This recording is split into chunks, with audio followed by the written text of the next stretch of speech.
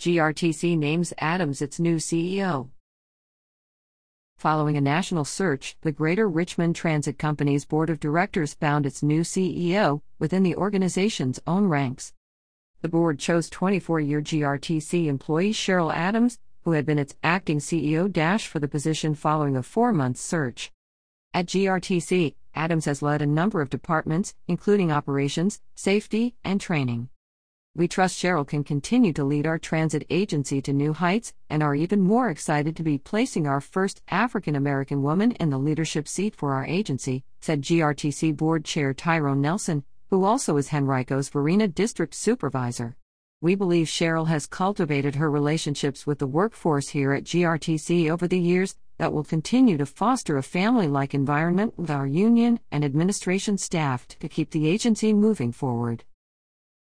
The board decided during a closed session January 17 to remove the interim designation from Adams' title.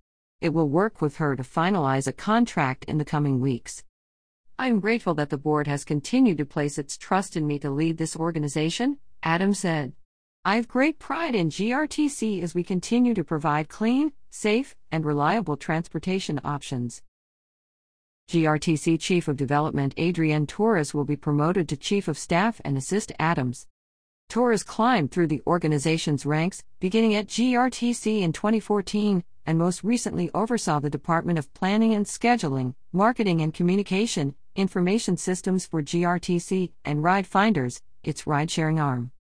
Public transit is at a pivotal moment as we have historic investments from the federal, state, and local level and embark on expanding service across the region I call home, Torres said.